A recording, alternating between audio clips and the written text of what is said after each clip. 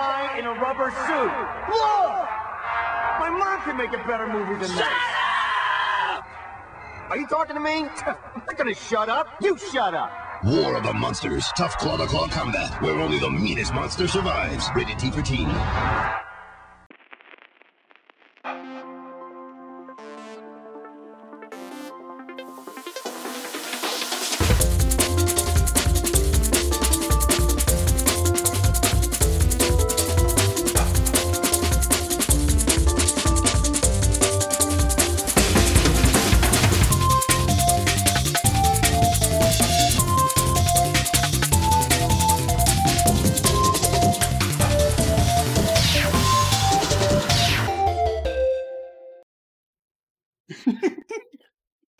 Are Pokemon kaiju?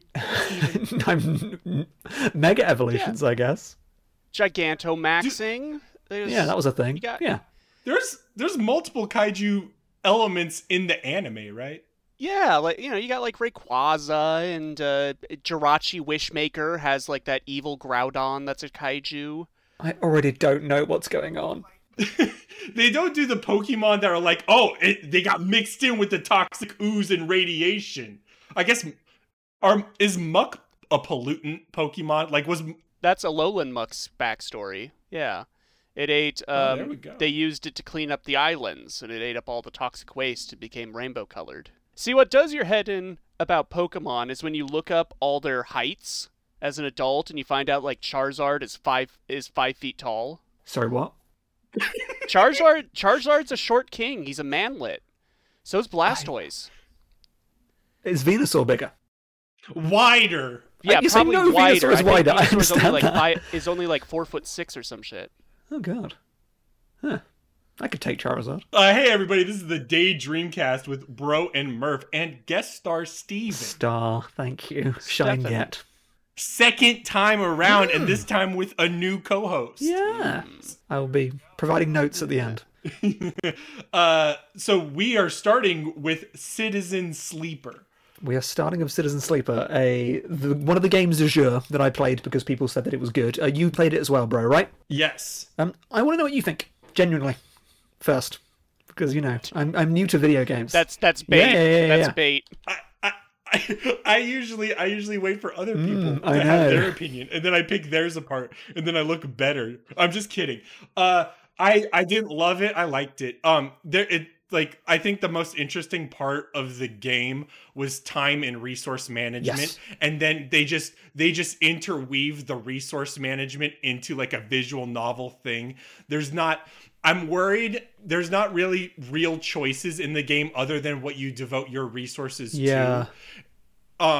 But that being said, the story I'm being told is good and fine enough that I enjoy it, and like the mechanics do reflect in the pressures I feel in the game. Basically, you're an android synthetic being on a space station, and you are owned by a company, and you're in hiding, basically trying to make a living and survive, but that's really hard to do.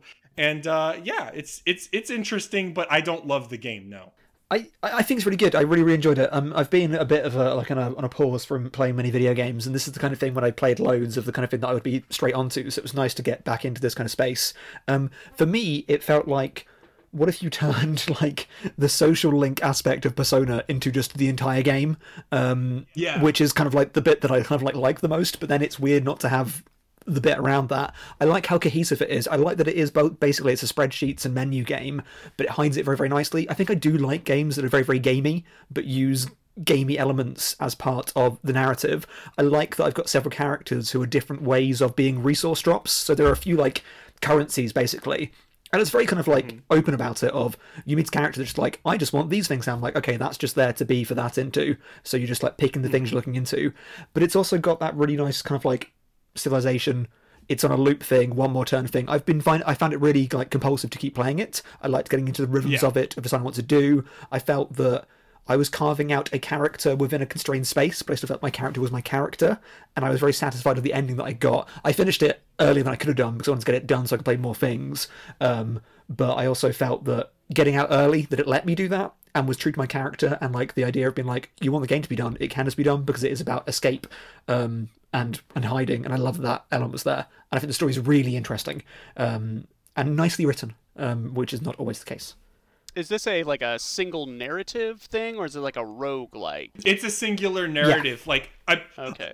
Roguelike is not what's going on here. No. Like, literally, there's just different nodes on the space station. You don't basically see a map of the space station. You click on the node, which is the room or area of the space station, and then there's a person tied to the area, or there's a job tied to the area or something, and you do the thing and you devote time to it, and time means energy, and energy is also like starting to decay, because you can't live on your own. You need special stimulants to survive. You need food to survive. You need all these different mechanics. So you're going to different places to get different things and satisfy you or your quest. Or there's also people out there trying to hunt you down. Yes. Or other things that are like, okay, I need to worry about them too. So I'm going to spend some time paying off debts to criminals or whatever. And it visualizes all that stuff really nicely. So you know that something's timing down, but you don't know what exactly is going to happen at the end. It's not just like, it'll be a game over here. You're like, I know something will happen when this bar fills, and I know when it's going to fill, and therefore it just becomes another uncertainty to deal with. It's a spinning plate simulator, but it's a very kind of like chill one with quite a sad story. Morph's Pro spreadsheet. I like a spreadsheet every now and again. I mean, I do that for a living. Does this have like combat, or is it more like Disco Elysium? So yeah, it is. So Disco Elysium, which I absolutely adore, it is close to that. It's, I don't know what you people like with like tabletop games. It's very much like the Powered by the Apocalypse system. I don't know if either of you have played like a tabletop game that uses that system. I know of it. So it's the idea of like, I really like how this game plays. I think it's a very unique idea. So you have 5 dice. 5 die. I forget which one's the plural. Leave me alone. And if you have full energy, you get 5 every day, and your energy decreases in chunks, and so therefore they roll every day, and you have to spend those dice. And if it is a 6 or a 5, it's a high chance. It's like a success. 3, 4, neutral, 1, 2, failure. But it rolls it as a chance of that. So you spend your die on different things. So if you're like, this will always work, I'm going to do this thing. This one may not work, but I'm going to gamble it. And then there's this hacking little game that like uses up your like low numbers very, very nicely. So it's this fun little like resource thing mixed with dice rolling. I like the idea of it giving you the pool and you being able to spend them. I thought that was a really smart idea, and I haven't played a thing like that before. I was worried when I started the game that the dice rolling was going to be too heavy of a factor, but the game is actually probably too easy. Oh yeah, I agree. I thought it was going to be like huge, like, oh my god, I thought it was going to be more like a Papers, Please kind of thing of like, yes, the strugglers that you can't get by, and I found myself getting by far too easily, and like I'd fall into being like, oh, I'm going to fail, and I'm like, oh, the next time, like, I'm absolutely fine. And honestly, to me, I think that informs like what I was saying earlier regarding replay value, and because you have multiple classes to start with, and basically those classes ensure what resources are easier to get, and what you're able to do with it, an easier like die roll. It gives you bonus die rolls and stuff, or bonus perks. And if it was a harder game, I think those classes would matter way more. And I would be more incentivized to like, okay, if I got punished and I lost on this quest, maybe this time around I can do this quest right. But like, it's all good, you know. I think that's a really good point. It does that classic thing of also starting with it showing you 3 classes because you don't know the game yet. I'm like, well, I don't really know which one to pick because like I'm not in the mechanics. It's not like a warrior rogue thing. I'm like, I don't know what these 3 things mean really, so I'm just going to pick one kind of randomly, and it doesn't feel like it has a huge impact. So I feel like they could have done a better thing around there, I guess. It feels like a really interesting idea, and I'd like to see the ideas in it expanded, and I agree, I'd like to see it more divergent, more the kind of thing that you would have to re-roll and start again and actually like struggle through. I would play a sequel to this, for sure, where it's elaborated on and expanded upon. Yeah, totally. Does it feel like there's like the plot has a lot of branching options, or does it feel like you always go towards like the same ending? I think it's really weird. I feel like what I actually really like about the plot is it doesn't feel like it's a main story. It feels like you are just like there and you are filling out things that would feel like side tasks and everything else. Everything is a side quest. Okay. The only goal is just to survive and to leave. So it's just like you're trying to work your way towards that, and it's like you bump into people, so everything feels optional, therefore everything also feels mandatory because it's part of that. It's part of you getting by. Surviving is the aim. So it's just, so they got a point right. So I befriended this person, we had quite a long arc, and they were like, my ship's fixed, I'm leaving, do you want to come with me? I went, yes, credits. There was like a little bit of explanation before that, but I thought that I could just do that. It was really cool, and I bet like there was a timer with loads of time left on it for a big thing to happen, so I skipped out way before that. I guess the game could have kept going for quite a while. I don't really know, but I like that I could just be like, yeah, no, I'm done. Yeah, I mean, I think there's probably a lot of like resolutions. Like there's like corporate intrigue because there's multiple companies on the thing. Like those side plots you could completely beeline and ignore, but are also probably the meat of the political and social commentary. Yes. So like it's really a matter of like, and for Steven, it was like a personal story in that way, where it's like he was immersed in the body of the class. We played the same class. We did. So I also don't think it was that different. But like as you said before, the classes didn't convey difference at all. You know what I mean? Yeah. I heard it described very nicely on the Waypoint podcast of Renata on that, was saying that it feels like a good translation of like disability under capitalism, of the idea of like a world just not allowing for you to exist and making it difficult. And I think it conveys some of those ideas really, really nicely. Yeah. I definitely see that. And like technically, like the complaint I had, I'm sure could be modded. Yeah. You know what I mean? It feels like it's waiting for like a super hard mode, which would be cool. Okay. Want to move on to one video game down. Murph's gaggle of indie games this week? Tell me what the fuck this is. I didn't even look it up. You listed three names of 3 games, and I was like, okay, fine. Okay, so The Amazing American Circus. Of the 3 games I brought for this episode, this is like my least favorite. Okay. It's got starting off strong. It's got an interesting premise. It is a card battling RPG. I'm not too familiar with this genre, but I'm told it's almost identical to Darkest Dungeon or Slay the Spire. Yeah, this seems like every third game now. Sure. But the premise is that rather than being like warriors fighting monsters, it's your circus performers appeasing an audience. Oh, that's cool. So that's like the flavoring.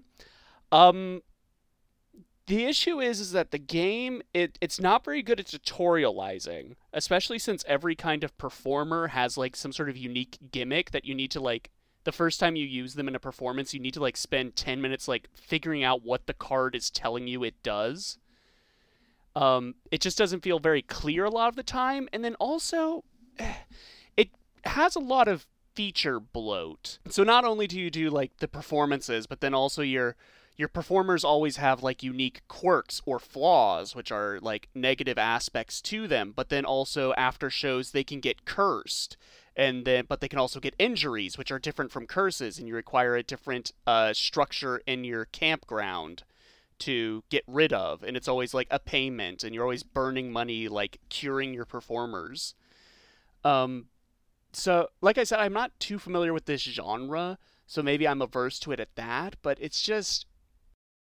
Let me ask you, does this game reflect and do you value the idea of learning through pain?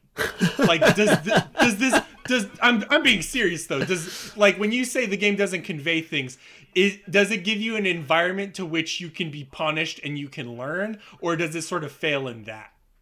I think it sort of fails in that. The issue with this game is that it's very easy to doom spiral in a performance. So how it works, I don't know if Darkest Dungeon does this, but like you can field 3 performers, each one adds 5 cards to your deck.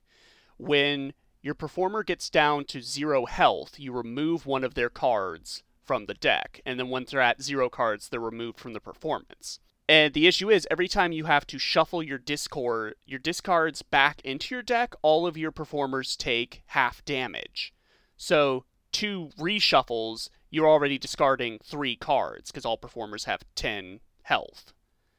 And then the fewer performers you have, the fewer cards like you can actually play per turn. So once you're already down to like already losing like 3 cards per performer, the performance is pretty much a wash. It's either, and when it's not being like difficult like that, it's very easy. In fact, with all these like complex mechanics they put in, I was getting by pretty much just having like high damage cards. I mean, it's not damage, it's impress value, but you know, the flavoring. And I was just spamming those and getting by like most of the performances. So, Steven, by the way, do you have any experience with any of these 3 games just discussed right now? Because I have an opinion. No. I have to wait. No? Okay. All right. So the weird thing is, number 1, Darkest Dungeon is not a card game. Slay the Spire is. Darkest Dungeon is, however, a death spiral party game. So what you're describing absolutely sounds like Slay the Spire, which is a card game where you go through dungeons, meets Darkest Dungeon. Darkest Dungeon is absolutely a game where you take in like 4 characters. You have to worry about party order and different mechanics like that. But as soon as one starts to go and they die, like you really have to worry about your entire party, because it could be an entire wash in the matter of 10 minutes and you would have wasted hours. Okay. That is absolutely part of the genre. So I think that's very interesting. I was reloading a lot of saves. The thing is like I'm curious to see how that mixes with the RNG aspects of a card game like Slay the Spire, because as you just said, you could break the game as well. So like that's really a game where the balance has to be like in the details. You know what I mean? Yeah. It feels like it's difficult because your performers have all these like mechanics where you need to like set up combos and things, and then your opponents, i.e. the audience, just have like abilities where it's like, oh, this turn I'm going to ignore 10 damage. Or one of the enemy classes, the Mormon, has an ability where they only take 1 damage, and then all the other damage they would have been taken is turned into like shields that protect them from further damage. And it's like you have to map your way around that. Is the game funny? Some of the animations are neat. My issue is in something like a Darkest Dungeon. I did look up like gameplay for comparison. The like stock audio noises, like the you know, that like the damage sounds. In this, it's like people yawning or canned laughter. Oh, and if you're not a very upbeat circusy guy, you may find that exhausting. Especially since there's no like speed up function. Yeah, I mean that like I put in 3 hours. I don't really want to play any more. That all said, I am a sympathetic person. I am what the kids call an empath. I'm on that nice core shit. Oh god. Okay. So when I get an achievement in this game for beating 10 performances, not even like 10 performances in a row, just 10 performances, and it's a ultra rare achievement that only 7% of the player base have, I kind of feel a little empathetic for the devs. Oh dear. Well, at least more people have heard of it now. Yeah. So like maybe I'm just averse to the genre, but I don't think I would recommend it. It's got mixed reviews on Steam. Is the mixed reviews because of the difficulty? Yeah, it kind of looks like that. Yeah, most people just have difficulty getting through the battles. And I'm looking at like people that have played a lot more than I have, and they say once you're over that like difficulty hump, then the game gets ridiculously easy and you're just kind of grinding. Yeah, that's not. Yeah, I think there's a more graceful way to do that. Darkest Dungeon's not like that. It's that's probably that bizarre mix showing an ugly side to it. Because you don't want to feel like it's chance, and you want to feel like you overcome challenges. You know what I mean? Yeah. I don't know. Right at the end, I got a performer that's a math-solving chicken. And all of its cards are based on the Fibonacci sequence. There we go. Where it's like, oh, if the total value of the cards in your hand is the next number in the Fibonacci sequence, then you'll deal double damage this turn. And I'm like, okay, if more of the performers had like weird shit like this, it would probably be a lot more interesting. Yeah. If that was what the game was, I'd like it even if it was bad. You know what I mean? But the issue there is I already had a performer that had that ability without me needing to do math. Oh man, yeah. That pretty much sums it up. Are you good on that one? Yeah, I've said what I needed to say. How much is it? Right now, you can get it for a cool $20. Never mind. I'm not getting it for $20. Anyways, Steven, speaking of difficult games. Yeah, so there's this video game, right, called Spelunky HD, I guess is what it's called, which is one of my favourite games of all time. It's a game that, I guess it's like a decade ago now, Jesus Christ. It's old. Yeah, and this is obviously based on a previous game, Spelunky, that then was like, was it actually an Xbox Live Arcade game? Is that how old it is? I believe Okay. so. Like, was it under that banner? I remember Spelunky. Wait 1 second. Let me get this stuff. All right. So back in the original inspiration was Spelunking. Yes. For like the NES and stuff. Derek, you made like a PC freeware game. Yeah. Called Spelunky. Spelunky HD is the Xbox. Yeah, and then this is like around like Summer of Arcadey kind of time, like of that era of stuff, which we're now in a very different sphere to. Spelunky is a game that I played to hell and back on my Vita, really. And on the PlayStation, I had a bunch of friends playing at the time. Like the daily run was a huge thing. There's at least a couple of times where I spent literally all night playing Spelunky. I played so much of it. I was never very good at it, but got to the point where I played it so much that like I was okay. Like it's a game that I did manage to finish, not the crazy like hard finish, but it's just a game that I just love so much and I just enjoyed the act of playing it. And when I heard that there was a Spelunky 2 announced, I was like, oh my god, a Spelunky 2? That's absolutely incredible. And I was like, oh, I can't wait for that. And then the more and more I thought about it actually existing, I was like, I don't know if I want just that again. I have Spelunky, I don't really need it to be another one. And then I just never got around to when it came out for that reason of being like, I could just play Spelunky again. And then for this podcast, I decided, you know what? Since I love Spelunky so much, I should play Spelunky 2.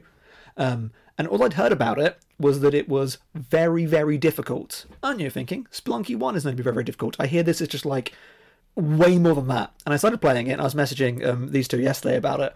And I was just like, this is just really hard and rough and not really fun, like straight from the beginning. And I was like, oh my god, I'm going to be that person that's just like, have I aged out of this? Am I not like back in the game space much anymore? Have like lots of things, like this feels like Spelunky, but it's just not what I wanted. And it felt like so many things. I was like, even started like Googling things. Well, I'm a Bing man. I was Binging things.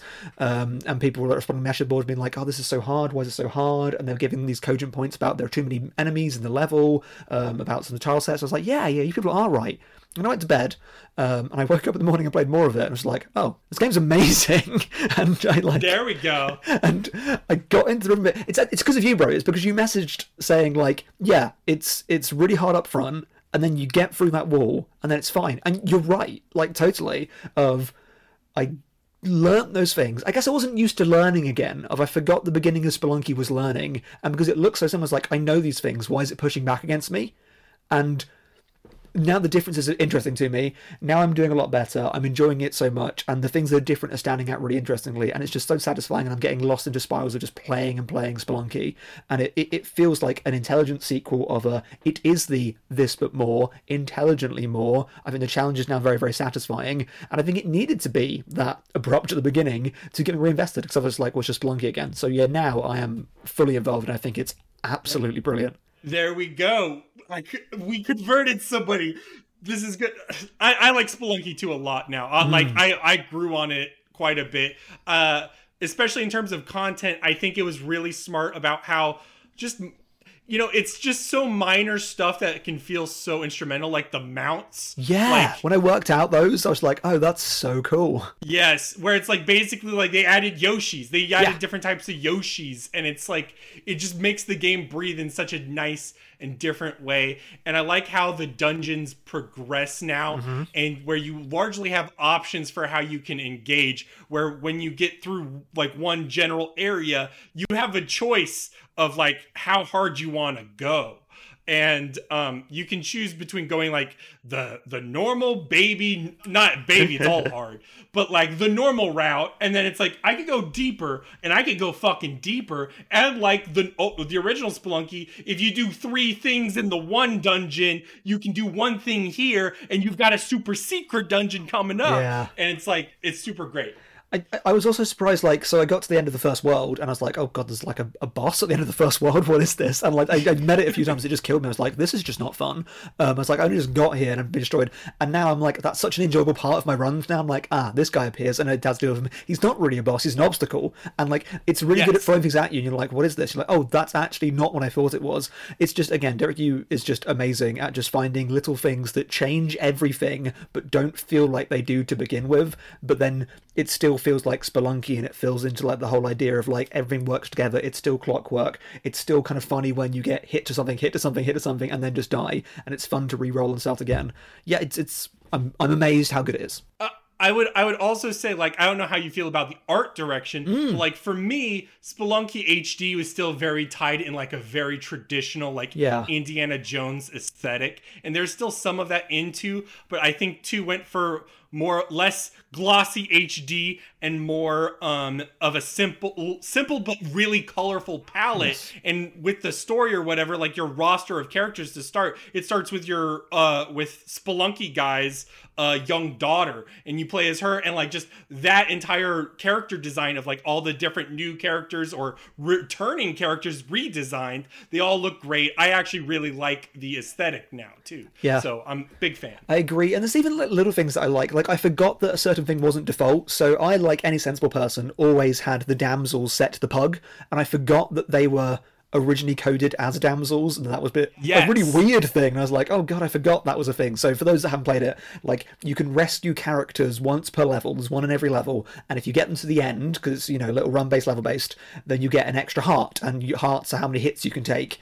And in the original game, it's just a woman that you just find in there and you save, but you can just change it to be a pug dog instead. And I did that straight away and forgot that wasn't the default. And this game sets it to pets as the default. They're like different pets, and just like, oh, there you go. Like, that's a smart thing to learn straight away. It solves the problems, and like it addresses the criticisms. You know what I mean? So loved it. Yeah, I also set the controls back to not run all the time, because I was muscle memorying holding down the run button and realized, like, why am I doing that? I'm already running. So I had to turn that off because my fingers are so used to playing the game a certain way. It's like when I play a new Halo game and I'm so used to Halo 1, 2, 3 controls that I have to change them, because otherwise I'm like, oh, why am I not meleeing you? That's the wrong button. Murph, tell me about Spellcaster U. I'm still processing. Is this a game for the Wii U? I'm still processing Steven saying he was a Bing man. That's a political statement. That's the most controversial thing I've ever heard him say. It gives me Microsoft points, which I can then spend on Game Pass, and that means I can play games for this podcast, right? Oh. What the fuck? Okay. This is crazy. I'm learning a lot here. This is a very educational cast. I also just like to say I'm a big man. It just amuses me. It's just a great everyday joke to have. It doesn't really matter what search engine you use. No, wait, Chandler is Bing. Damn it. Yeah. Search engines is like, they're all basically the same. Who really cares? It's funny to say you're a big man. It feels like a Seinfeld thing where it's like George Costanza's like, I'm a Bing exactly. Man, Jerry.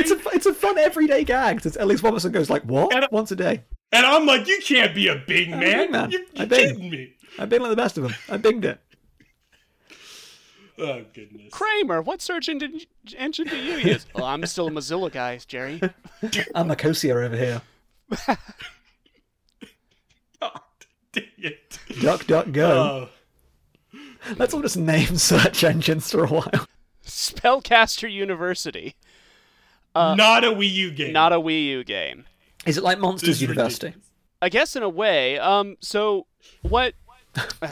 On the surface, looking at the Steam page, you may think that this is like some sort of like sim hospital, like management tycoon game, but it's themed about like running a school of warlock and wizardry. That's not what this is. Not really. This has more in common with like an idle sim number go up game. What it is like in this fantasy world, the Dark Lord rises like every 20 years and lays waste to the land. And you run a series of magical schools to try and train the next generation to defeat the Dark Lord. And it's another card game. How it works is you get cards that are various rooms to plunk down in your school, once you've plunked down a room, you can't move it. So you're trying to optimize like the location of your classrooms, your dormitories, your refractories where they can eat and stuff, your teacher lounges, so that when students move through the school, they will move every time they're in a class, they generate points for you to spend drawing 3 cards from a deck corresponding to the kind of magic they're learning. So if they're learning shadow magic, you can draw a card from the shadow magic deck, which has more shadow magic classrooms or artifacts relating to that. So I've put 9 hours into this game. Oh, wow. And I don't really know if I like it or not, but every time I did play it, I did get into sort of like a trance of like numbers go up, draw a new card, place new room. It's what Brogan would describe as a podcast game. I was just about to say that. Is it a podcast game? Like my podcast would end and I would still be playing it, like not even being like, oh, I gotta click like next episode button. I was, it just gets you into that sort of dopamine loop. There we go. This is a Skinner Box podcast, by the way. It's the shortcoming of the game is that it's so RNG based. Every time you found a new school, you'll be given like 3 quests, and one of which will be like, okay, what's like the dedication of this school? And it will give you like 3 options, like, oh, we're going to train the greatest demon slayer the world had ever seen. And if you select that, thinking like, okay, I'm going to go all in on demon slaying lessons. But if you never draw the demon slaying classroom, or even like upgrades to that classroom, then that mission's just a complete wash. And what complicates this is because of that 20-year timer, you're on a countdown. Like, you're on a timer for every school you found. Like, literally after 20 in-game years have passed, your school is destroyed and you have to start fresh again.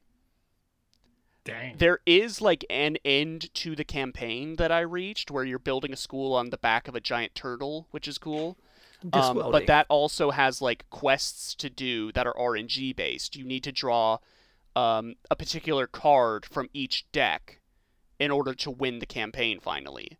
But the issue there is, if you're not drawing classrooms for each deck, then you're not generating points for each deck, which means you're not drawing those cards. Did you ever save Scum? No. I don't think it lets you. Oh, wow. Okay. No, so basically, you're at the whims of the AI. Yeah. Yeah, and, like, I like the look of the game. It kind of has like a diorama feel to it, where all the characters look a bit like wooden dolls. I don't know. I put 9 hours into it, and I can't really make a decision on whether or not to like recommend it or not. Maybe on sale. Maybe if you just need an absolute time killer game. It feels like something I would run in the background, and it does have these like cute ideas, like instead of like owls, they use guinea pigs flung from a trebuchet to communicate through the world. The guinea pigs are fine; they make a point of that. But like, you can't rehire teachers once you've like hired them. When you plonk down a classroom, it will give you a choice, like, do you want this teacher or this teacher? And if they're both bad teachers, you can't like fire them and hire a new guy. You're stuck with that choice. So that's why I feel it's not really a management game. It's sort of like an optimization of your resources game. And I think if you go into it knowing that, then yeah, I think I would recommend it. It just sounds like something that I know that would be unhealthy for me because my gameplay habits. Like I've tried to avoid playing things that just like soak up time, and then I reflect back and go, I don't really know what I did with that things. It's just, I mean, I get too easily sucked into those things that like pull on the compulsively. You're always doing something, but it's never like meaningful enough for you to like reach a concrete point where it stops. Like, as weird as it sounds, like the apotheosis, I know you've played this game, was I played a big chunk of Assassin's Creed Odyssey, and then like I got to the end of a session, I was like, I don't know what I did. Like I just did the same repeatable things for like 3 hours. I don't know what I accomplished. I might as well have done nothing. 3 hours. I couldn't stop it. And I was like, I just need to never play this again. Was just, I wasn't even enjoying it. Like, I was just like, no, just cannot. This is bad for me in my life. So the way you describe this game scares me. You know what? That is a good comparison. It is like Assassin's Creed Odyssey, or like any MMO where it's just like, okay, numbers I had to go stop playing up. those. Yeah. It did take me like my second school to understand that is how the game is meant to be played. Like my first school, I made the mistake of putting all my teacher facilities in the middle because I kept drawing teacher facility cards and was like, okay, might as well put them down. But students can't go through those rooms. It doesn't really tell you that. I just kind of noticed, oh, they're never going through the teacher lounge, and I put Okay. like one of the classrooms on the other side of that room, so the students just never go to that class. You're not really setting up curriculums or anything. You can set up houses and like say, okay, this house is dedicated to studying light and nature magic. And that sort of like scratches that itch of like, ooh, I'm making my own, you know, problematic franchise. But the house cards are also something you have to draw, and you have to draw them from your gold deck, which is the hardest deck to draw from because you're constantly paying upkeep course. costs.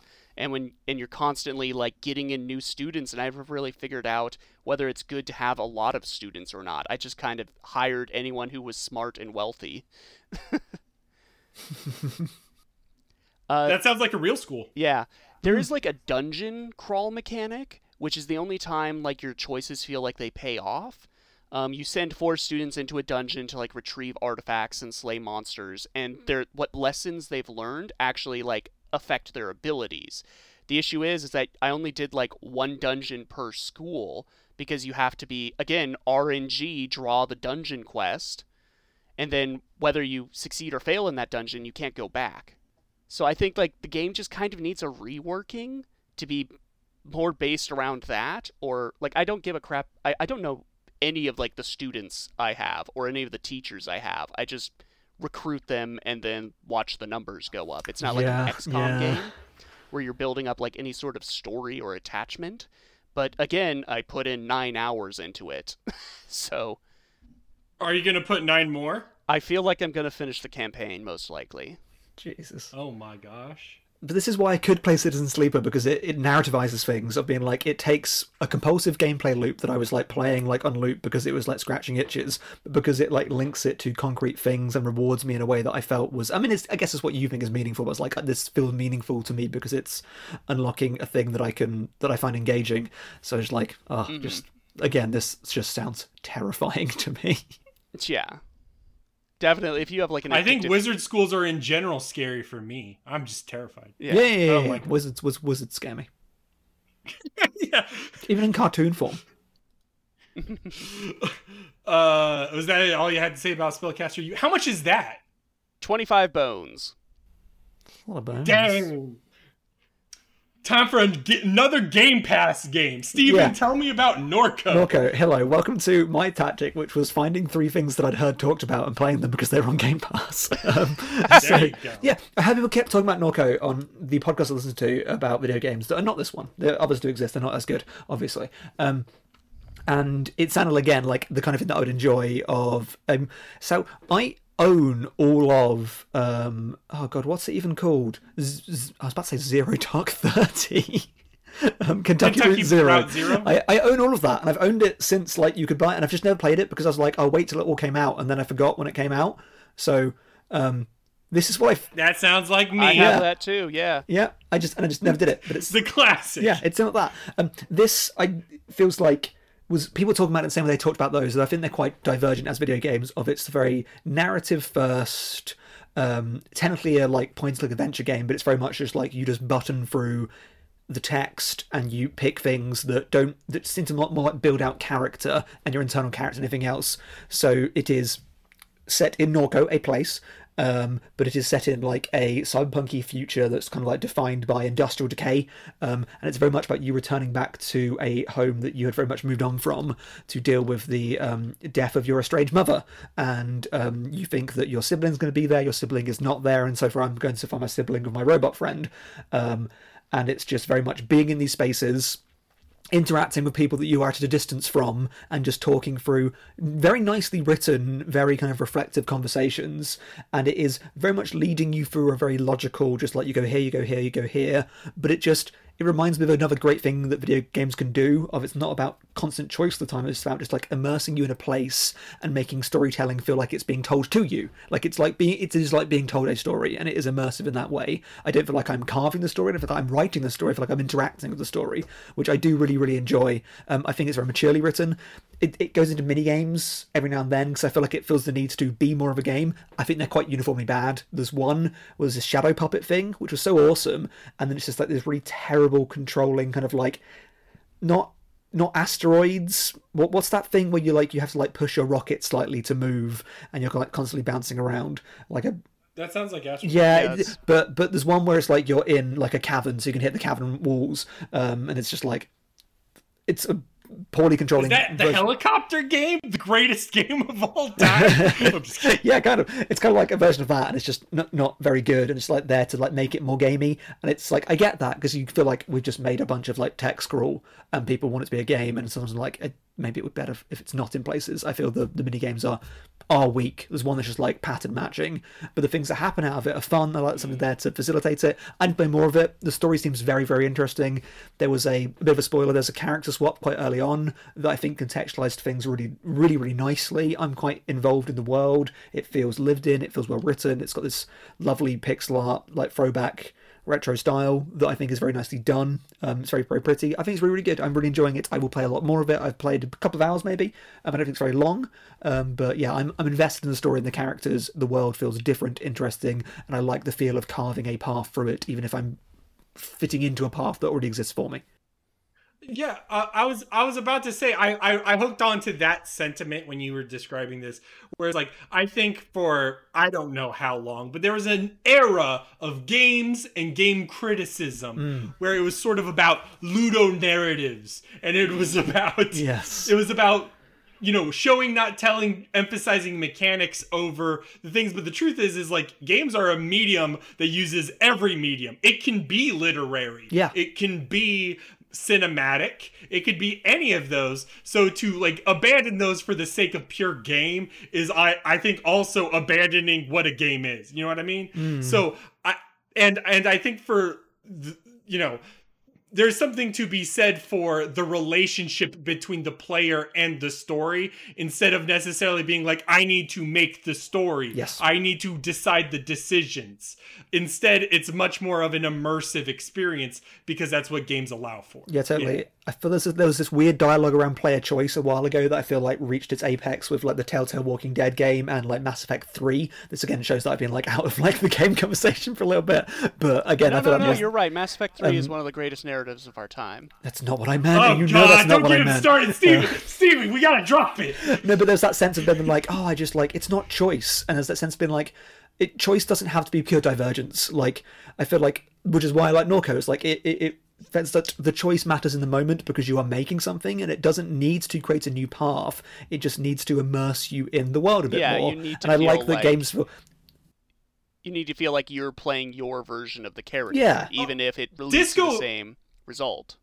Yeah, Disco Elysium did a really good job with that, where it's like a lot of the decisions secretly did not matter, but they felt like they mattered. And like the RPG system within Disco Elysium was all about how your thought processes and your decisions informed how you were able to do those things rather than the end result. Yeah, I love it because I feel like I'm contextualizing a narrative. Like it will say things like your brother, and I get like a choice like we never got on, or like was a disappointment. So it's like the actual how it progresses is the same, but I feel like I've put my own spin on it, and like it doesn't have any impact on any of the narrative, but it has an impact on how I think about the characters, and because it's well written, it works that way. Like Disco Elysium, like I played through it because I adored it, and then I did like a cheat engine thing and be like, what happens if I just max out everything? And it's just chaos. Like it was just like not fun. Rolling, I was like, this is not good. This game works because it limits you. I mean, and it's like that's why you don't play it this way. Yeah. That's funny. I think there was a time when, like Bro was saying, we just got too obsessed with morality choices and branching paths in games. I remember, I don't know why this comment sticks in my mind, but on one of the video reviews for, like, Arkham City, there was some person who wrote this, like, screed, this, like, multi-paragraph thing about how the game should give you the choice to kill villains. as you come across them. It's like, oh, they should have Like branching paths. BioShock. Like, you should be able to kill Ra's al Ghul and take control of the League of Assassins and see how the game plays out that way. You want to know something really disturbing about that comment, Murph? What? You posted agree with wasn't it? They did that in Arkham Knight. Oh. Yeah, no, you're right. That is a choice in the DLC. And then nothing happens of it because, number one, the primary issue is like being able to, number one, Batman shouldn't have to kill. It could be a question the medium asks, but it should not be the primary gameplay experience of being Batman. Mm-hmm. To quote the IGN viewers or reviewers, I want to feel like Batman, which is not necessarily a murderer. Not necessarily.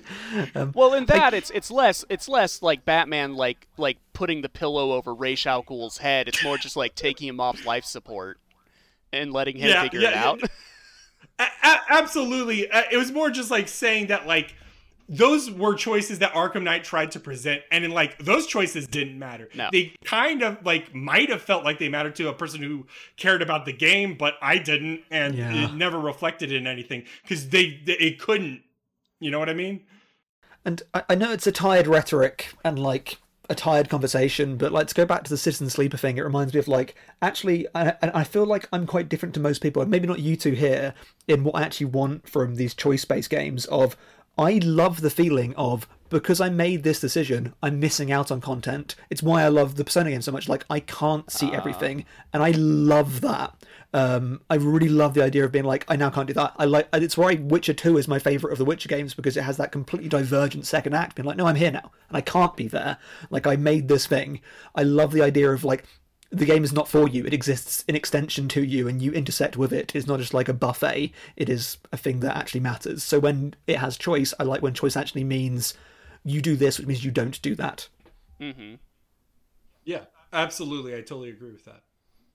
Well, I think some choices you just need to say no to. I should say that more. Yeah. This is the third game of my grab bag of indie games. This is actually my favorite of the three. Hey. I like this game a heck of a lot. This is Say No More. What is Before it? Broken asks, it is $15 with a demo. I try to end it with that so that it's like, okay, the viewer can internalize Yes, whether or viewer. not they would be interested. Yeah. But okay, $15. Review it. No, I'm just kidding. This is a goofy little like 3-hour game. It's kind of barely a game. It has one button gameplay, but the story and the writing are Like El very Shaddai? personable and clever. This is set in a dystopia, a corporate dystopia, where the word no has been outlawed. You are an intern starting at a new company where everyone is demanding the world of you. You know, you got to get them their coffees. You got to teach them how to use, Gmail. And you wouldn't say no to them because at this business, we're all family. And you wouldn't say no to your family and friends, would you?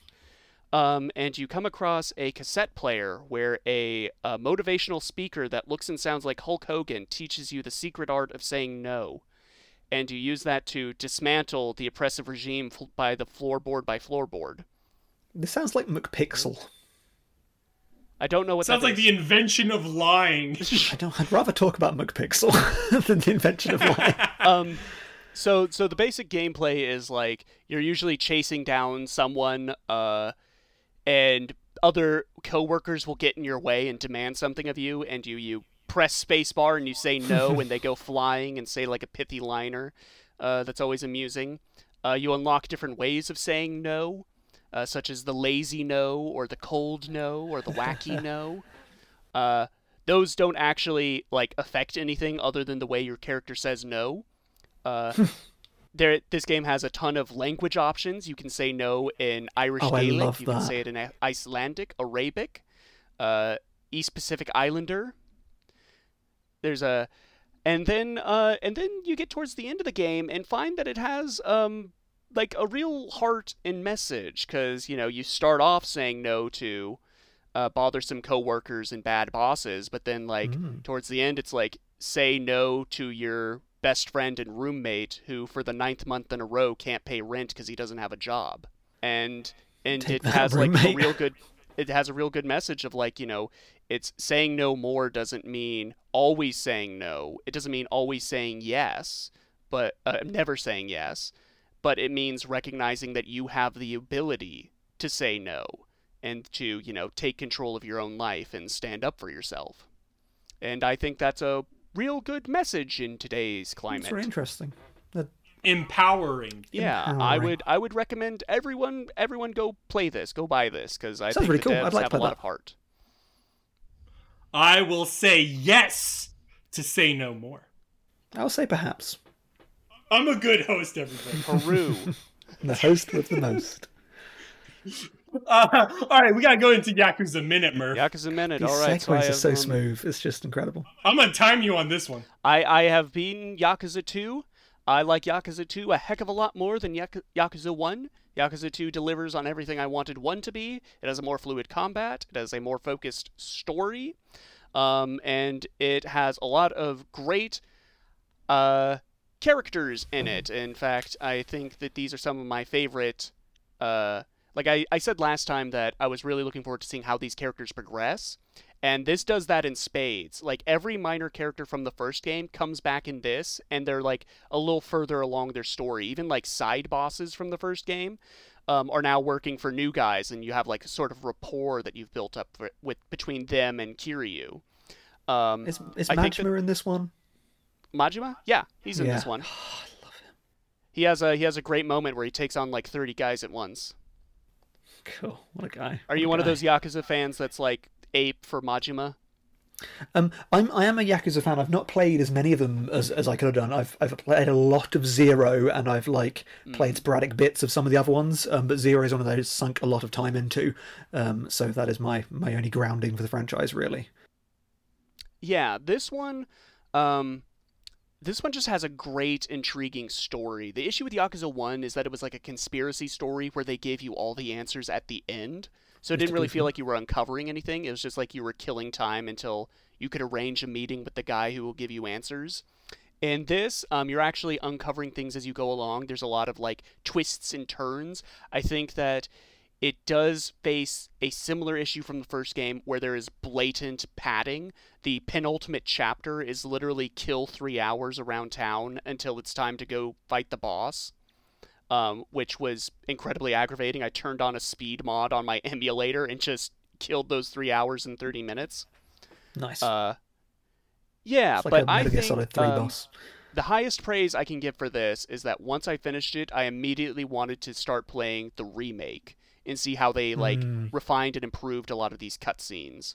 Cough, cough. There you go. How long was that? It was over a minute. Damn it! Oh god. Well, Yakuza Minute's It's okay. actually No. different to a Hey, minute. you could have, Murph. I'm gonna be honest with you. You could have spent 2 minutes on it. Okay. Yakuza Can 2, we Yakuza 2 minute. increase the number of minutes per the number of the game? I think so. Say no more. That's going to get real tricky when it gets to Yakuza 0. I was about to say that. Yes. That one's good. Well, anyways, let's go into actually what are you hoping for Yakuza 3? I don't know, because this one ends even more definitively than the first one. Because it's like the second... Yakuza 1 ends with Kiryu, like, retiring, like, I'm out of the game. This ends with him also saying, I'm retiring, I'm out of the game. They pull you back in. I don't know how many times I can see him get pulled back in. But looking at Yakuza 3, I haven't started it yet. But it seems to be taking place in a tropical island setting, so it's like the Mario Sunshine of the franchise, which I'm very much about. If it's just like Kiryu having wacky island antics, I'll be all for that. So wait, so you like Mario Sunshine? I like Mario Sunshine a That lot. makes sense. That's going to make the conversation about War of the Monsters make a lot more sense. Okay, I'm interested to see. That's your Chekhov's gun. Yeah, that makes sense now. I have no dogs in that race, everybody. Let's go ahead and go into Kaiju games. All right, let's. Our variety minute of the week is Kaiju games.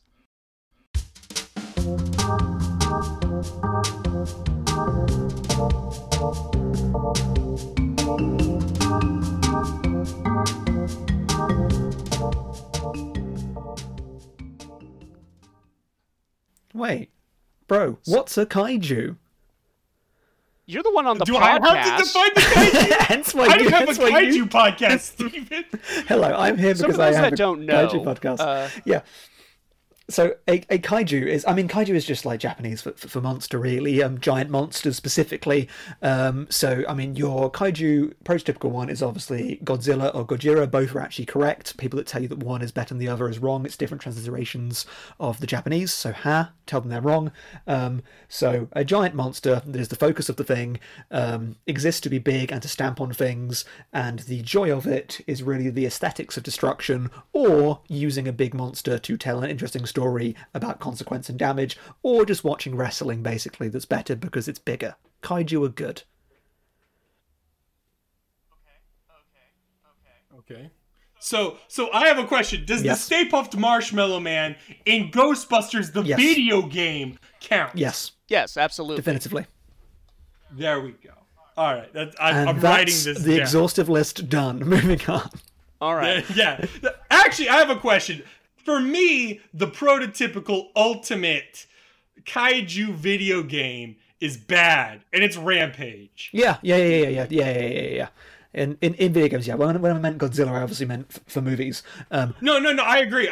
No, your definition was fine. I'm bringing it into video games now. Yes. Rampage is, for me, the value and fun you get out of Rampage is about the value and fun you could have had in an arcade putting a quarter in. It's about 25 to 50 cents worth of fun. Yeah, I think that's very, very fair. Not a game that has hold up. I'd never played Rampage, but I did watch the demo reel at the bowling alley arcade. It's the same experience. Tying that back into the Dino Crisis episode, it all informs each other. Mm-hmm. Yeah, it's like poetry; they rhyme. Yeah. Go away. Okay, so let's start with the big man himself. Like, are there any good Godzilla games? I'd say so. Sure. Tell me about them. Maybe. Such as... maybe I don't know. I played them when I was like 9, guys. So I played Destroy All Monsters Melee on the GameCube. And I liked that one because Anguirus had a secret buff, and Anguirus is my favorite monster. Anguirus, when he was on all fours, was immune to ranged attacks because of his spiky shell. That's true in the movies as well. If you notice that every time he's on all fours, he never gets range attacked. No, he just gets his jaw snapped in half by Mechagodzilla. Yeah, he does. Anguirus. I played Anguirus Godzilla Unleashed on the Wii, and I don't know if that's a good game, but boy howdy, it had a lot of monsters. You could play as Titanosaurus in that game, and I don't think even the makers remember Titanosaurus. Let me ask, going into these general things, and this is going to inform War of the Monsters as well, our game of the week. Mm-hmm. What level of these games comes from a catharsis of area destruction, as Steven so put it, or does it come from the wrestling? And does it come from the roster? I think for me it comes from the roster. I am a person, I'm no good at fighting games, but I like setting up scenarios. So the bigger the roster, I don't even care if there are reskins. Just give me like toys to mash against.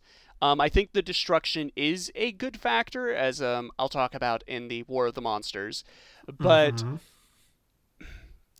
I can't remember any of the Godzilla games I've played having good destruction. At least in Rampage, they incentivized like tearing down skyscrapers and stuff. Rampage is probably the best at destruction because it was a primary focus. Yeah, but those are also smaller monsters. So yes, I think there is a level of bigness where a monster is no longer fun to play. Like, you want that playground feel, I think. Yeah, I want Renegade Ops, but I'm Godzilla. Do you have fun in like what are the games? Oh no, Hulk Ultimate Destruction, which is not a kaiju. I know, everybody. But... That, or what's the other one? Prototype. Yeah, I would like that, like something like Red Faction Guerrilla, where you can like properly smash things up like that, as like a proper Godzilla game like that. They'll never make it because you can just make a cheaper Godzilla game and it'll sell. Yeah, but that would be. It's also like I guess you get into like some of the Superman problem of like how do you make it fun without just making it frustrating. Of when you are big destructive force, you're just going to end up just fighting yourself Yeah. repeatedly and just like making it just annoying of just being like badgered and peppered at things. It's a hard thing to play. It's a fun thing to watch. Yeah. I think that... Do you think a kaiju game needs to be a fighting game? Or is that just the easiest No. route for devs to It's take? the easiest, certainly. It's easiest, not the most important. Like, I was interested in that Gamera title, which was like a fucking Star Fox game or whatever. It was like cool. like light gun, or not light gun, Like a a- dog fighting Star Fox thing. Panzer Dragoon. Or Panzer Dragoon, yeah. There we go. I was thinking, like, what if you made an open world kaiju game that was literally like open world, like American Truck Sim? You can walk from one side of the country to the other. Godzilla Sim. Yeah. Being a monkey, as we're going to talk about War of the Monsters, would be very difficult. Like everything. Like everything. Do you remember Everything? Was that what that game was called? Oh yeah, Where you yeah. could be That game, everything. Yeah, I know what Just you're like talking that. about. Just like you just like chill and vibe and you just be Godzilla and walk around. Just yeah, Like you Nobby like Nobby take Boy, a but hot Godzilla. bath in a volcano crater or something. I mean, is Katamari a kaiju game? I mean, no. So but... now we're getting into the metaphysical questions of the Variety Minute. So does a kaiju game need to be you're playing as a kaiju? Is Shadow of the Colossus a kaiju game? Oh, Yeah. then it's the best one. That's interesting. Oh god, then most Yeah, games are probably. kaiju games. That's like all of them. That's every game. Well, like it was like God of War with the Colossus of Rhodes for me, or Yeah. like when you get to 3 and you start fighting the Titans. Yeah. They're so big they have to count. If there's Yeah, a I was boss in it, thinking it's a like 'cause kaiju one of game. the big selling points of God of War 3 was that Kronos fight, where it's like, oh, his fingernail is the size of a house. And fight's real that good. feeling of just like fighting something that's massive. I haven't played this game, but the fucking Dragon's Dogma. Oh, that game's good. Oh yeah. But that's all about fighting giant monsters, right? And crawling Yeah. around on them. Yeah.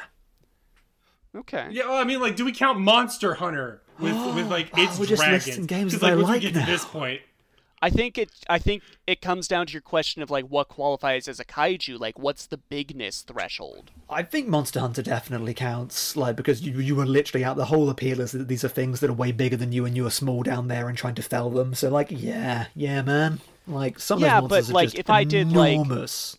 Like Cabela's Big African Safari, and I'm shooting elephants. Is that a kaiju? Oh my god! Imagine if they just put out a level where you just fight Godzilla. Where Just it's shooting giraffes in just the neck, sniping. and it has It's like, the sniper vision. Giraffe, King Ghidorah, giraffe. Yeah, I would never shoot a giraffe. I think that's where you get into the question, because I do think like some Pokemon qualify, like Rayquaza or Wailord are huge and they can wreck a city as shown in like the anime and movies. But I wouldn't not all Pokemon are kaiju though. Like many words, it's a slippery definition that goes back to you know it when you see it. You know, you just know. no, we don't. know. I don't know when I You see know when it. you see it. Apparently, You're you like, do. That's a kaiju. Well, You he just know. ranks monsters. Yeah, I rank them. That's fair. You haven't ranked them in a while. Hey, you. That's because we've got. It's because you keep making me play video games. See, it's like I said, this is the only podcast where PvP is enabled. Yeah. Yeah. Peter Jackson's King Kong. All right. I wanted to say my kaiju take. King Kong's my favorite kaiju. That's my take. Okay. I love monkeys. Okay, I- okay. When I get asked about who do you prefer, Godzilla or King Kong, it's like, I don't know, do I prefer the one that's a meditation on nuclear guilt, or do I prefer racism? I guess I prefer the meditation on nuclear guilt. I prefer Godzilla. King Kong just speaks to me. Godzilla has the rogues gallery. King, It's, you know, racism is hot right King now. Kong, this is going to go into... Okay, we're going to go pretentious. I'm going to say a story to defend how I feel about King Kong. Oh, God. This is going to be really weird, but I'll do it. This is the There's time gonna be some Mighty Joe to Young defend my shit. boy. This is When I scared. was young and stupid, I wanted to make an epic poem about King Kong versus Godzilla, because to me that was like one of the ultimate, most epic conflicts in modern times. man versus man versus nature, man versus self, Godzilla versus Kong. I associated King Kong with man and the hubris of man standing on top of the Empire State, holding these things and fighting back against everything pushing against him, and Godzilla being the force of nature coming towards him. What is a King Kong to a Godzilla? Yes, what is a king to a god? And what is like the king who can stand at the top versus a hurricane? You know what I mean? So I would write Godzilla in haiku if I would. So like I think Godzilla is clearly more powerful and evocative of much more social commentary and all this stuff. But I relate to King Kong more. Does this make sense? It does. I'm being mean. Obviously, like the genesis of King Kong is like initially racism, but I'm jesting. I know. I don't think there is a King Kong game on the Genesis. Oh, sorry. What? I don't know what you mean. What about? Did you guys ever read the Godzilla NES creepypasta? No. You didn't let me have my Mega Drive joke. Damn you, Murph. No, it's like this whole narrative about playing the Godzilla NES game, but it's haunted by a demon that killed the narrator's like middle school girlfriend. Okay. Murph got into creepypastas, and I don't think he ever recovered. Yeah. I like little fucked up creatures. I don't know what to say. I like little gremlins. Is the hug monster a kaiju? There were giant hug monsters. I made a Hugzilla. No. I actually recreated all the Godzilla monsters in the Spore Creature Creator. Oh, God, please let me leave.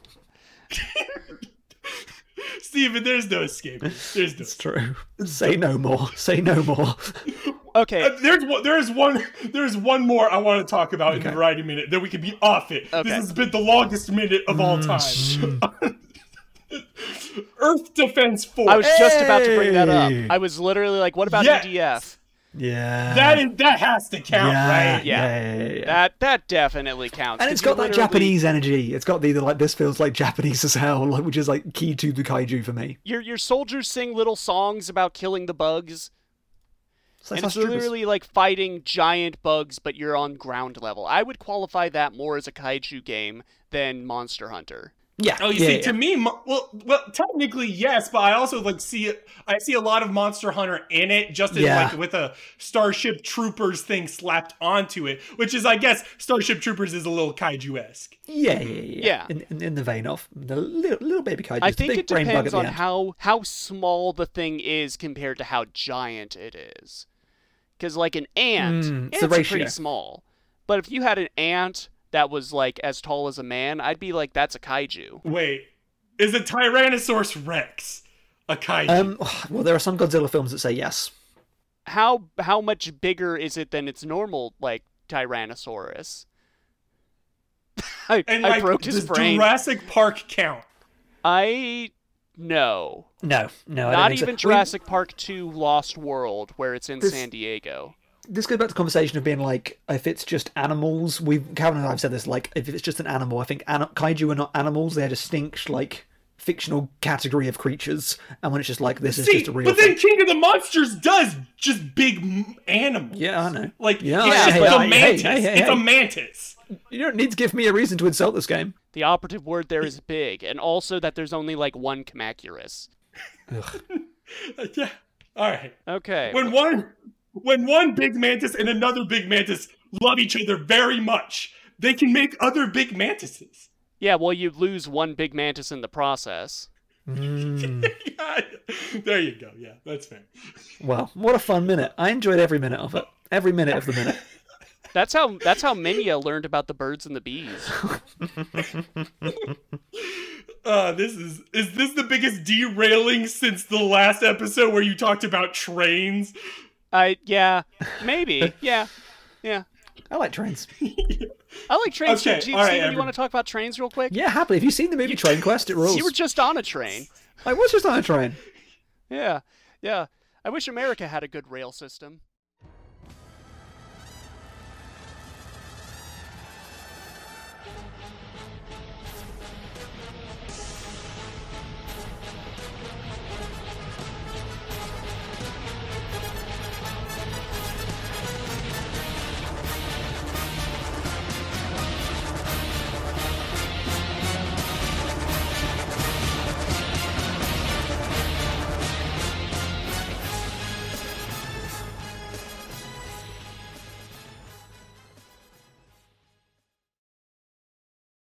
All right. Okay. War of the Monsters is our game of the week I didn't this pick it. week. It is a 3D fighting game for the PlayStation 2. Released in 2003, developed by Incognito Entertainment, and published by Sony Computer Entertainment. Incognito Entertainment was responsible for a certain portion of the Twisted Metal games. Responsible such as is such a Twisted great Metal word for 1. that. Responsible. Yeah, and there's even a Sweet Tooth skin for Agamo in this game. So, yeah. I didn't use it, but... It's 'cause I didn't pronounced play it. Anyways, Agamo? who... The answer to who cares is Murph. You know who cares. It's Murph. He's right You're here. killing me, man. It's The actually storyline pronounced is Agamo. Oh my god. I'm age-emoing through this conversation. Alright, okay. The storyline is simple. In a very B-movie way, aliens attack Earth. Humans, with our ingenuity, start winning, and we zap some of the saucers out of the sky. Yes. But the alien ooze seems to turn things into or empower giant mutant kaiju. Yes.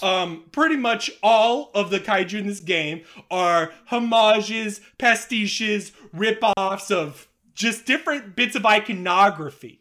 Whatever you want to call them, you know, we got Godzillas, giant lizards, we got giant monkeys, we got giant Japanese mechs, we got flying dragons, we got some more standard American B-movie influences, such as the giant mantis, but they all duke it out in different locations, with the campaign having unique boss encounters, utilizing some of the stages. Gameplay is a wide arena, with different areas like cities or deserts, destructible environments with different pickups.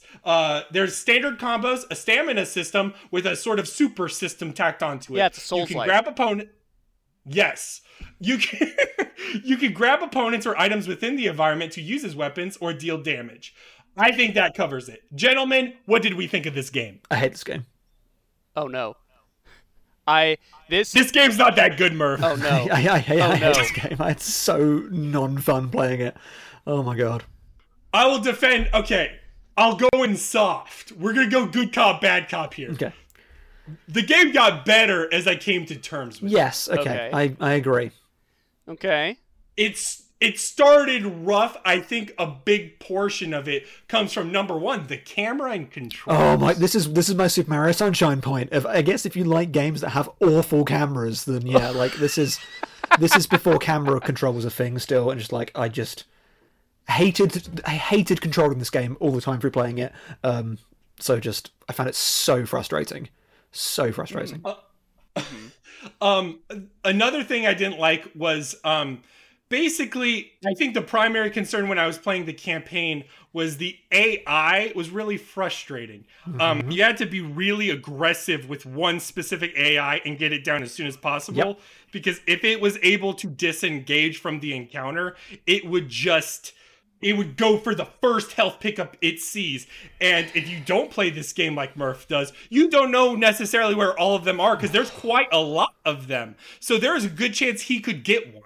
So then you drag the fight out for much longer. And, especially if your character does not have good mobility, or every character thankfully has like a range. That's all I They did. vary The only in thing I terms did of in this like game is I just walked around as fake Godzilla and I just shot people from afar, which was the least Godzilla feeling thing ever. Of just like I just ran around away from things, just spamming this one attack thing because I hated the up close combat because I was just like, well, I don't like the feel of blocking and then punching. I don't like the combos. I don't like the actual engagements.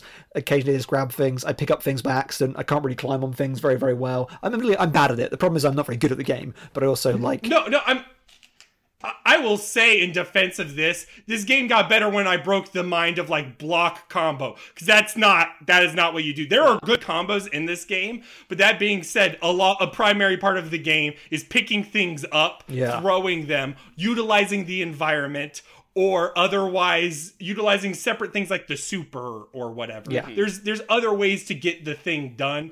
But yeah, the shield, the blocking sucked. Do not block. That was bad. Well, block sometimes, but not all the time. No. You block the final boss. I'll save some of the more criticisms until I hear Murph praise the game. I don't know if I have praise per se, but this is a very nostalgic game to me. This is one of the games that me and my sister would bond over. We'd kill many afternoons doing like team fights. This game doesn't really have team fights, but we pretended it did. It's, to me, I like that the monsters fight for survival. I like that they seek out health pickups, because you need to like take that into account and sort of gobble up all the health before them. I like the destruction in this game. I like that when you smack a monster and it crashes into a building, like the screen shakes, the building crumbles, bits of it fall off that you can then pick up and smack monsters with. It's definitely more a game about using the environment than just upfront combos. Because there are a lot of little like hidden goodies, like picking up a gas truck. That's basically a grenade, or girders serve as like blunt weaponry. Or if you're playing on the Las Vegas stage, you can pick up the sword from the Not Excelsior and use that as a weapon. I mean, you're right. It's just like, and again, this also comes back to the like, I'm bad at the game, but just the act of controlling, interacting with it was just so frustrating to me. Of being like, I recognize your flaws and I forgive you.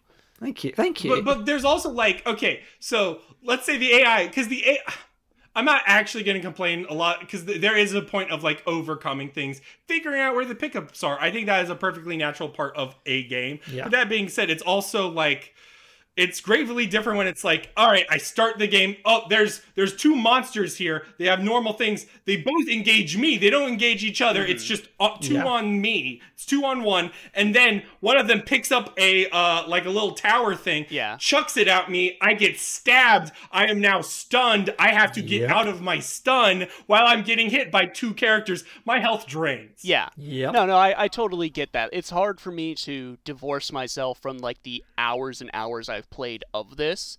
Like, I can't not forget where the 100+ health pickup is on like Rosedale Canyon or that sort of thing. Sure. No, and I mean, but I think it's I like bits of the game. Yeah, like using like the impales and stuff, like that's all stuff that you have access to. You know? Yeah. Like, if you were... I didn't get to start! Sure. If you were in a circumstance where you had low health, you would go search for health pickups and stuff. Like, I like how clever the AI is in this. I think you're right, it does get difficult, like, in the campaign missions where it has you fight two at once, but I think some of these maps are wide enough that you're able to, like, break line of sight. You've got to Ornstein and Smo it. My good man. But then they break line of sight and get the thing before I do. I feel like they're not bound by my horrible controls. I played Congar. When I played Congar, I had to be on top of one, kill him. That was the only way I could do it. Because otherwise they would fly, because they could just fucking fly. I feel like you're speaking specifically about the dragon fight. Yeah, well, just there's other ones that fly, like the mantis flew. There's a lot of flying in the game. There's only that I cannot do. There's only two that can fly, but Congar can climb really fast. Well, I mean, I'm pretty sure the AI was able to hover in the air longer than a player could using the same character. That I can. I don't have access to the source code, so I can't say. I do, and he's right. I do, and he's right. Oh, okay. Yeah, Steven hacked. Steven used his cheat engine. Yeah, incognito. Give him all attributes at once. To praise the game, I'll praise the game. I'll temper this now. I like the art style. I like the direction.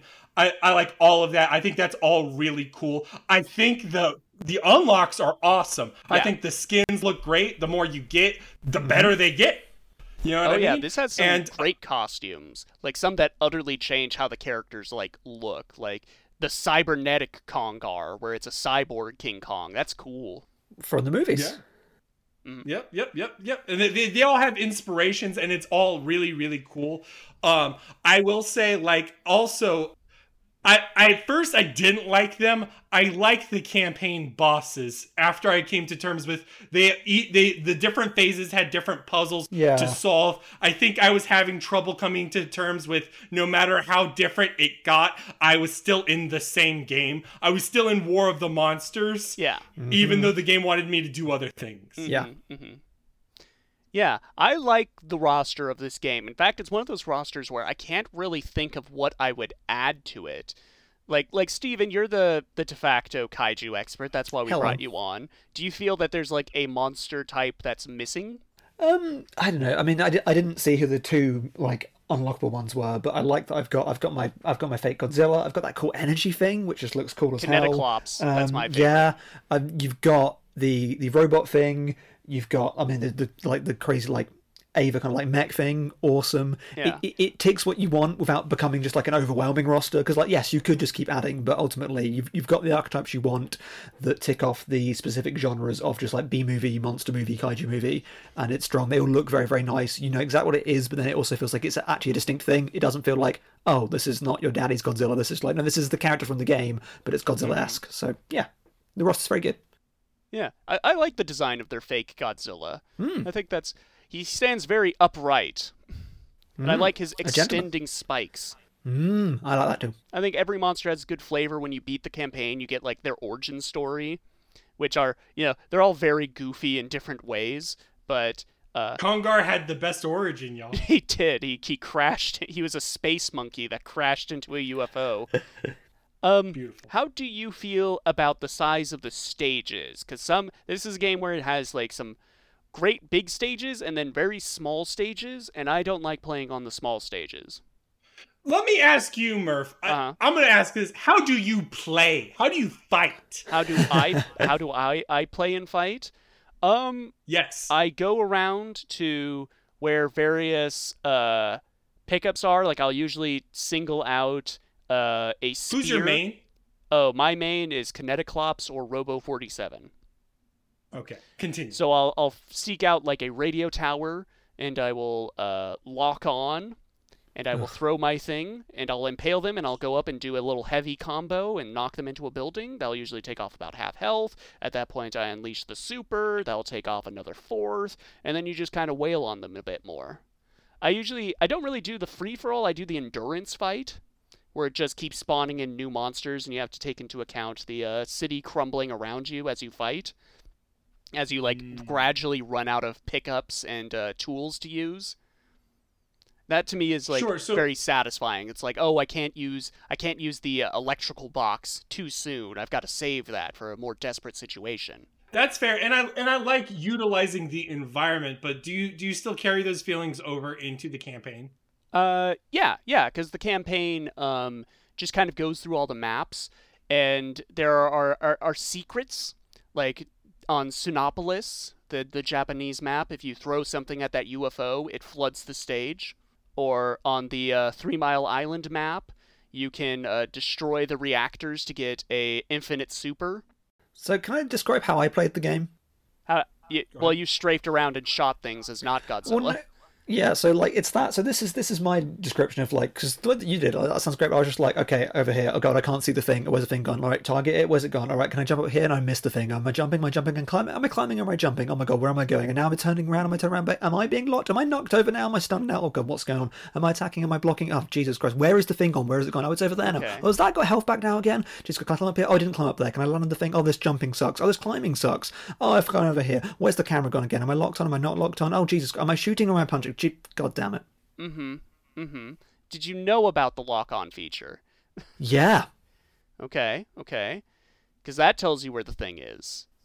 Yeah, but like I also like I want to have camera control. I want to like look around and like move around, and then I have to like jostle and climb. Just like I love conceptually. I like this game, and I like what you can do with it. I just found the act of doing the things just so no. I don't think the game antithetical. has aged well. And like I said, I can't divorce myself from like knowing how to play. Like I can stay locked onto an enemy monster and maneuver around the map just fine because I know the layout of the maps like the back of my hand.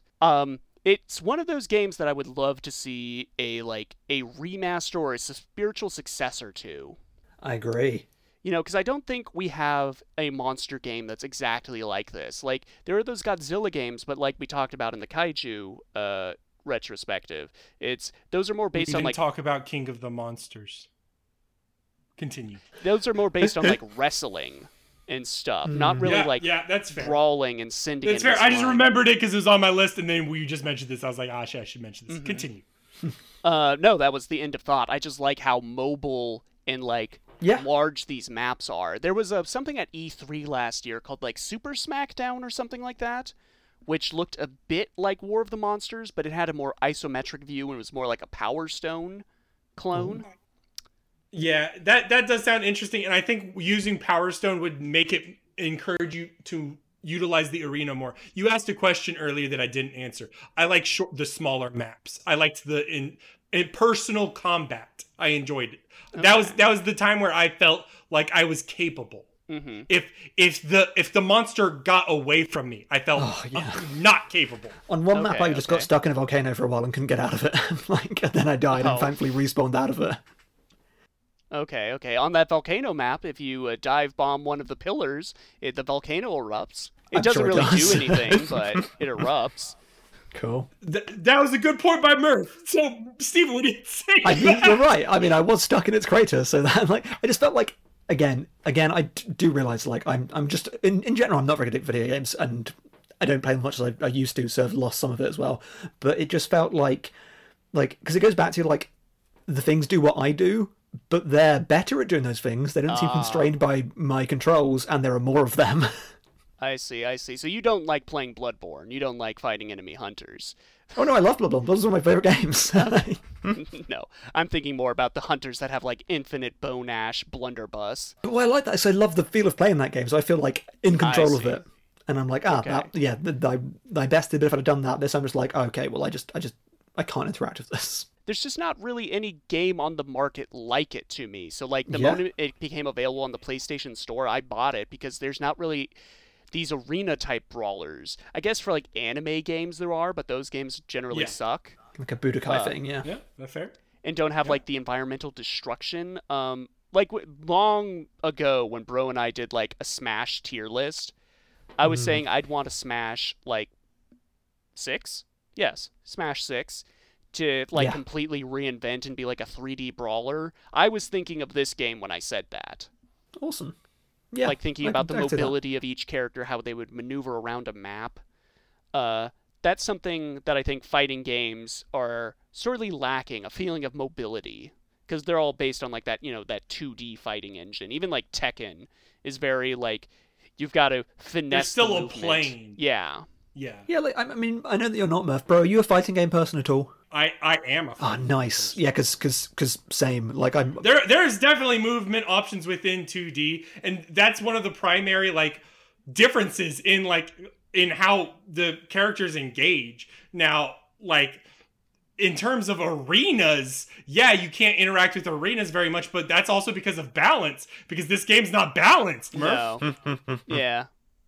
See, I don't play fighting games for the balance. I play it for smashing action figures into each other, which this game satisfies. Yeah. No. I mean, that's fair to an extent, but then it's also the game. Mm-hmm. You know what I mean? Mm-hmm. Smash. Okay, Smash gives you the options, and I don't mind when Smash has interactable environments or the things, but also those times are often random. Imagine if Smash had determined points where you could just go to the area. Half those stages are banned. Yeah. All those stages are banned. Yeah. I think I would enjoy this game, genuinely, if I just had a friend around and we could both, bash at each other. That would be enjoyable, because the map's fine, the monsters look cool. Genuinely, it's just the fighting against the AI is so not fun to me. But if we're both just struggling with the controls not being good, it's not about you play Street Fighter against someone and either they're good or they're not good. This was was just a two people prime just sleepover game. Yeah.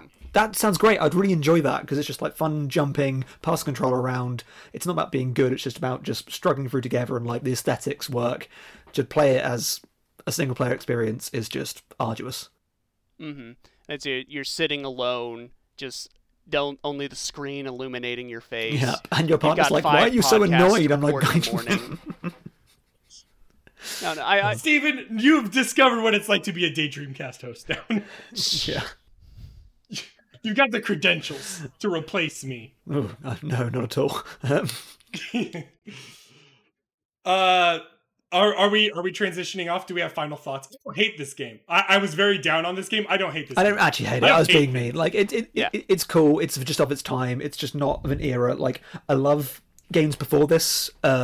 This little era of still early-ish 3D stuff is just so not for me. I like if I'd played at the time, it probably would be because I'd be used to it. But now knowing that games can control better, like the moment you move that right analog stick and it doesn't do what you want it to, you're like, oh, it's one of the god damn it. That actually did shock me coming back to it, because I do play this game like maybe like once every 2 years or so just to get that nostalgia boost. But I don't do playing that. I do that now. I was like, oh, this has Resident Evil controls. Yes, I was surprised when I was playing this. I was like, Murph seems so like anti-Resident Evil controls. But I never had to think. You should have pitched it to me as these have War of the Monsters controls. What the fuck would I even, oh, whatever. All right, let's plug some fellas. Steven, you're on like 5 of the podcasts on this website. Yeah, I've spread myself across them, probably much to the chagrin of many don't use listeners. the phrase "spread yourself." That yeah. No, it's fine. All right. So we brought you on for your kaiju expertise. How would we have known that you are a kaiju expert? So Calvin and I, when we get the chance to, because we get pulled in other podcast directions, and the other podcasts we do require us to be up to date with things that are like time critical. We have our Ranking the Monsters podcast, which is always a blast. We need to get both of you on at some point to talk about, because you have particular areas that you would talk about brilliantly. But yeah, we are working through primarily Godzilla and Gamera films, and then just like wider kaiju movies, talking about them. I give a little essay at the beginning because I'm pretentious. Then we chat about it for a bit, and then we put them on a ridiculous ranking list that is now just exists to be just stupid. And we have a fun time. I think it's a good podcast because Calvin is great. Okay. What if I wasn't too into kaiju movies, but I was instead into micro-budget movies filmed in the New England area by dudes who like to walk recreationally? That's so fortunate. We have a podcast just about that. Don't Let the Motoncast Cast Get You, which you are a fan of these movies. You've seen quite a few of them now. Yeah, we as kind of like a site, because of Matt, who's on the podcast, and Jack on the podcast, friends of the site, podcast members, discovered the Moturn movies, which just, again, are exactly as Murph perfectly described. We're going through them. New episode coming up soon, or as maybe up by the time this is up, where we have a great conversation with the director of most of those films, Charlie Roxburgh, who was just an absolute delight. It was generally like a privilege to get to speak to him, and he was just wonderful, so generous of his time. We spoke to Matt Farley the episode before, and they've just got a new movie out, so start with that. I saw it this weekend, Magic Spot, one of my favourite movies of the year. I had a crazy movie weekend where I saw one movie and was like, oh, it's the best movie of the year. Then I saw that movie and was like, oh, that's the best movie of the year. And then I saw a movie today that I liked more than... So yeah, movies are good, people. Forget video games, movies, where it's at. Okay. Now, what if I'm not into those kind of movies? What if I'm not into those kind of movies, and I'm more on stuff that's playing in theaters right now? But I'm not too interested in seeing the plots play out for myself with all the surprise. I'm very interested in things being spoiled to me. You're thinking of spoiling things? Well, we have a podcast called that, I think of spoiling things, named by Calvin, again, friend of everyone, where my friend Vaughn and I talk at length about... It used to be like... So a friend of mine that I saw today and watched Everything Everywhere All at Once with, she was telling me that she listened to a few and really enjoyed them, and she said they were great because they're the perfect length, and I'm like, oh god, the last two are like 2 and a bit hours. Because now we've started taking emails, and we just go through emails, which we've been really enjoying. But yeah, we break down recent releases in spoiler detail, and then we respond to listener mail about the film or about film in general. We recorded one about Multiverse of Madness yesterday, and we're going to record one soon about Everything Everywhere All at Once, because I saw that movie today and it's spectacular. Okay. Now, what if I was not interested in anything I've said before because I'm a dirty liar, but instead I'm interested in the filmography of Ralph Bakshi? I can't help you. Oh. I can help you. There we go. Yeah, a hero I was waiting for all the plugs to happen. Well, David and Cal go through film director filmographies every I don't know the schedule because it's based on how many films the director did, right? But I will be on for the Ralph Bakshi series, which is going to record on Tuesday. So I have no idea when it releases, but it should be sometime after. Yeah, they come out on Fridays, so probably the Friday after next. But then who knows when this is released? It's either out or it's not. Listen or don't. Yeah, you know. Or here's a pitch here. What if you just like video game podcasts, Smurf? What if I just liked You can't pitch the show that we're on. So Brogan and They're I are on the already Daydream listening. Cast, streaming Yeah. bi-weekly.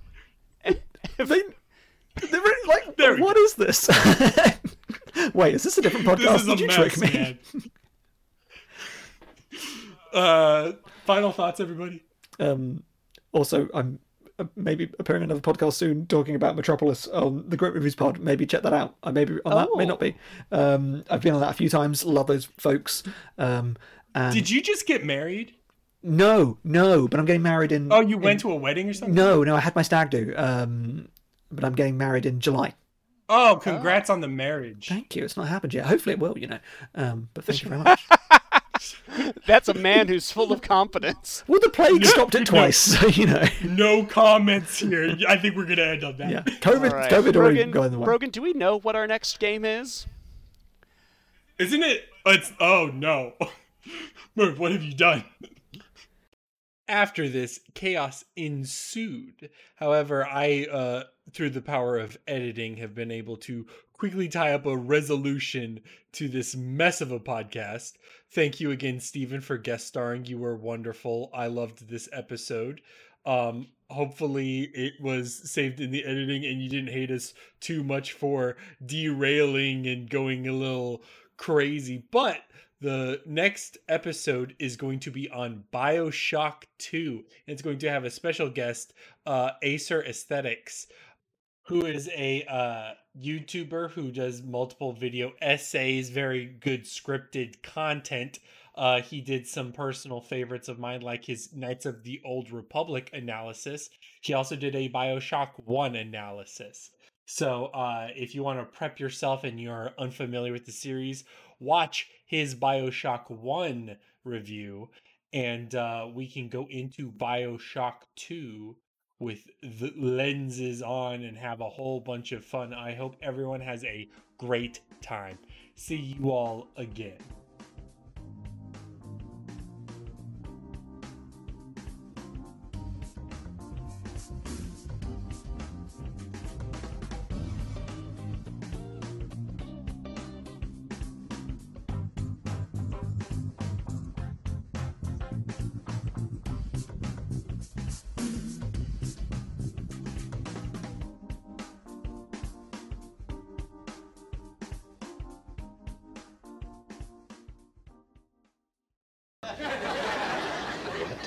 Yeah, Mr. Lippman. It was his mistress who insisted that he call it War and Peace. Elaine. War, what is it good for? Absolutely nothing. Say it again. That's a song. They took it from Tolstoy. No.